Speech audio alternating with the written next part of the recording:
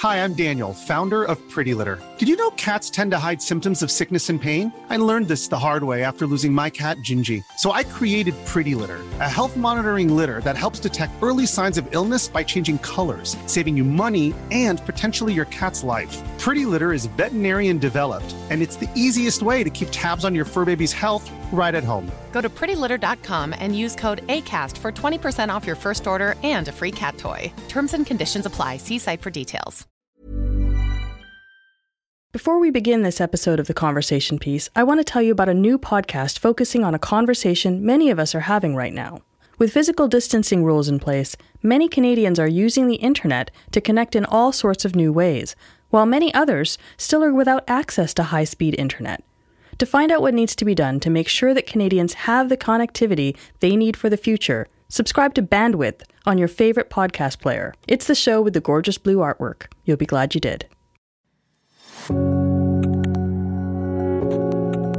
As many kids head off to school, in whatever form that takes for them in the midst of a pandemic, it's easy to pass off the issue of education to the actual humans involved, the parents, the kids, and the teachers. But according to Annie Kidder, we all need to be thinking about educating the next generation of Canadians. Welcome to The Conversation Piece. This is Annie Kidder, Executive Director of People for Education. Hello, thank you very much. My name is Annie Kidder, and I'm the Executive Director of People for Education.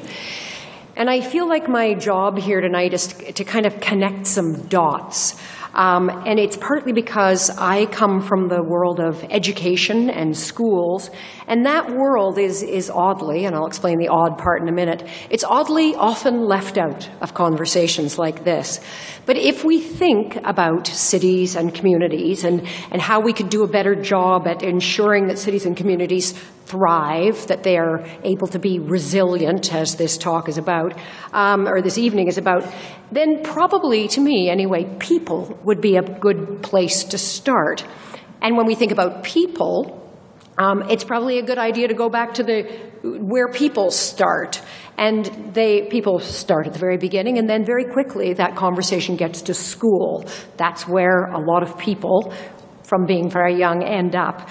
95% of Canada's children who are going to grow up to be the adults who live in and run and build our cities and our communities, 95% of those kids who are going to be the next generation of society are educated in our publicly funded schools. And it's really important then that all of us, not just parents, not just teachers, not just people who work inside the education system, that all of us think about what our publicly funded schools look like, what they're doing, and what kind of skills that they're building so we can have the cities and communities we want. So we should want to know what kind of skills our schools are building, what kind of capacities they support, what kind of values our schools are developing, and we should want to know how much resilience our schools are kind of growing in our kids.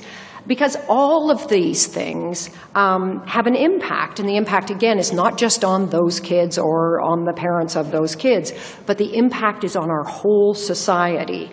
So if we all, which I think we do, want cities that can thrive, and maybe even more importantly, if we all want cities where everybody has at least a fairly equitable chance to prosper, and I mean prosper in the sort of biggest possible sense of that word, then we have to make sure that we're building, if you will, the right kind of kids. We have to really look at what kind of people we're building in those schools, and if we're going to get what we want and need for our cities and our communities, our province, our country.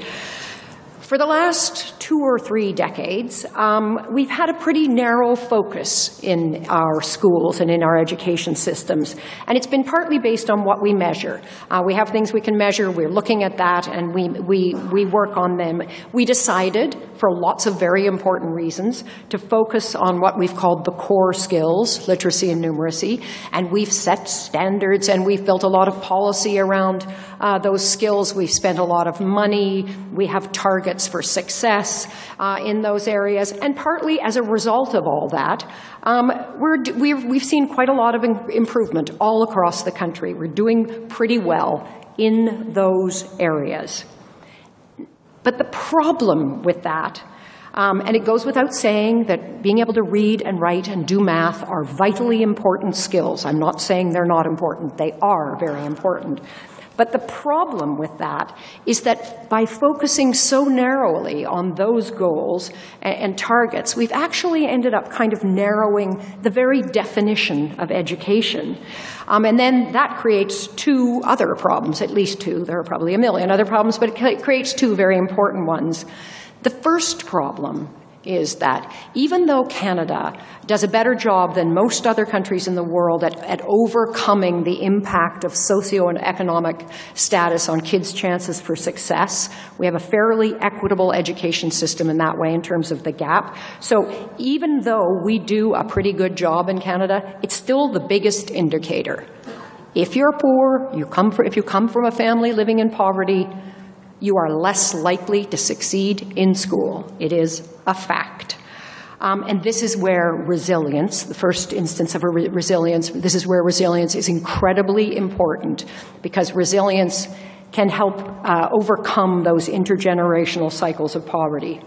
Problem number two with that narrow focus is that it doesn't take into account all of the things that we know now that are incredibly important for kids' long-term success, for their sense of engagement and belonging, their health, their physical and mental health, their sense of social responsibility, their ability to live, to be active citizens, their ability to get and keep a job or multiple jobs, and their capacity to live with precarity, my new favorite word.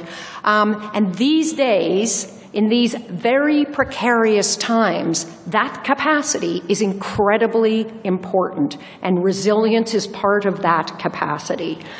So the problem with that narrow focus is it leaves out this raft of other vital skills, and resilience is a key piece of those skills. Now, sadly for resilience, is it lives in a family of skills that unfortunately ended up being called soft skills or non-cognitive skills or social emotional skills, which makes them sound not very important or kind of nice, but something we'll do if we have time later. And it certainly doesn't make them sound as important as, for instance, knowing your times tables, which is important. But the thing is that it turns out that they're all important, and they're equally important. It's not right to say we've got to get this one first and then we'll do the rest. The Conference Board of Canada says it is important that the next generation possess a broad range of skills that supports their ability to think, learn, communicate, collaborate, and innovate. So the big question then to us is, so what can we do to ensure we're providing all the right skills? And at People for Education, the organization that I am heading, we've launched a new initiative called Measuring What Matters. And we're working with experts from across the country and in consultation with everybody we can consult with to come up with a broader range of goals and skills, goals and measures of success in education. And the areas that we are looking at, the goals and measures we're looking at, are creativity and innovation, citizenship, health writ large, social emotional skills, and resilience is a huge part of those social emotional skills. And just as education is, again, oddly, often left out of conversations about cities and communities or the country or the economy, especially public education, K-12 education, education usually leaves all you out of the conversation about education. It's actually hard to engage in a conversation from our little tiny group with this big group that's thinking very big things about what they want our world to look like. So we need to do this together.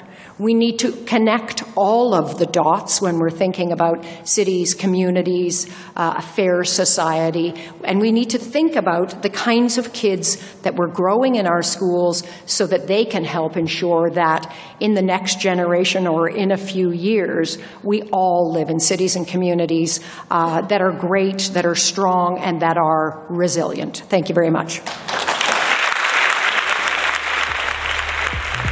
Annie Kidder spoke at the Walrus Talks Resilience in 2014. If you enjoyed this podcast, consider donating to the Walrus. We're a registered charity that relies on our community of donors and sponsors to produce compelling journalism, events, and podcasts. Learn more about how your support can make an impact at thewalrus.ca/donate. And we're coming up with a plan to deliver you the Walrus Talks at home. Sign up for our weekly newsletters to stay in touch at thewalrus.ca/newsletters.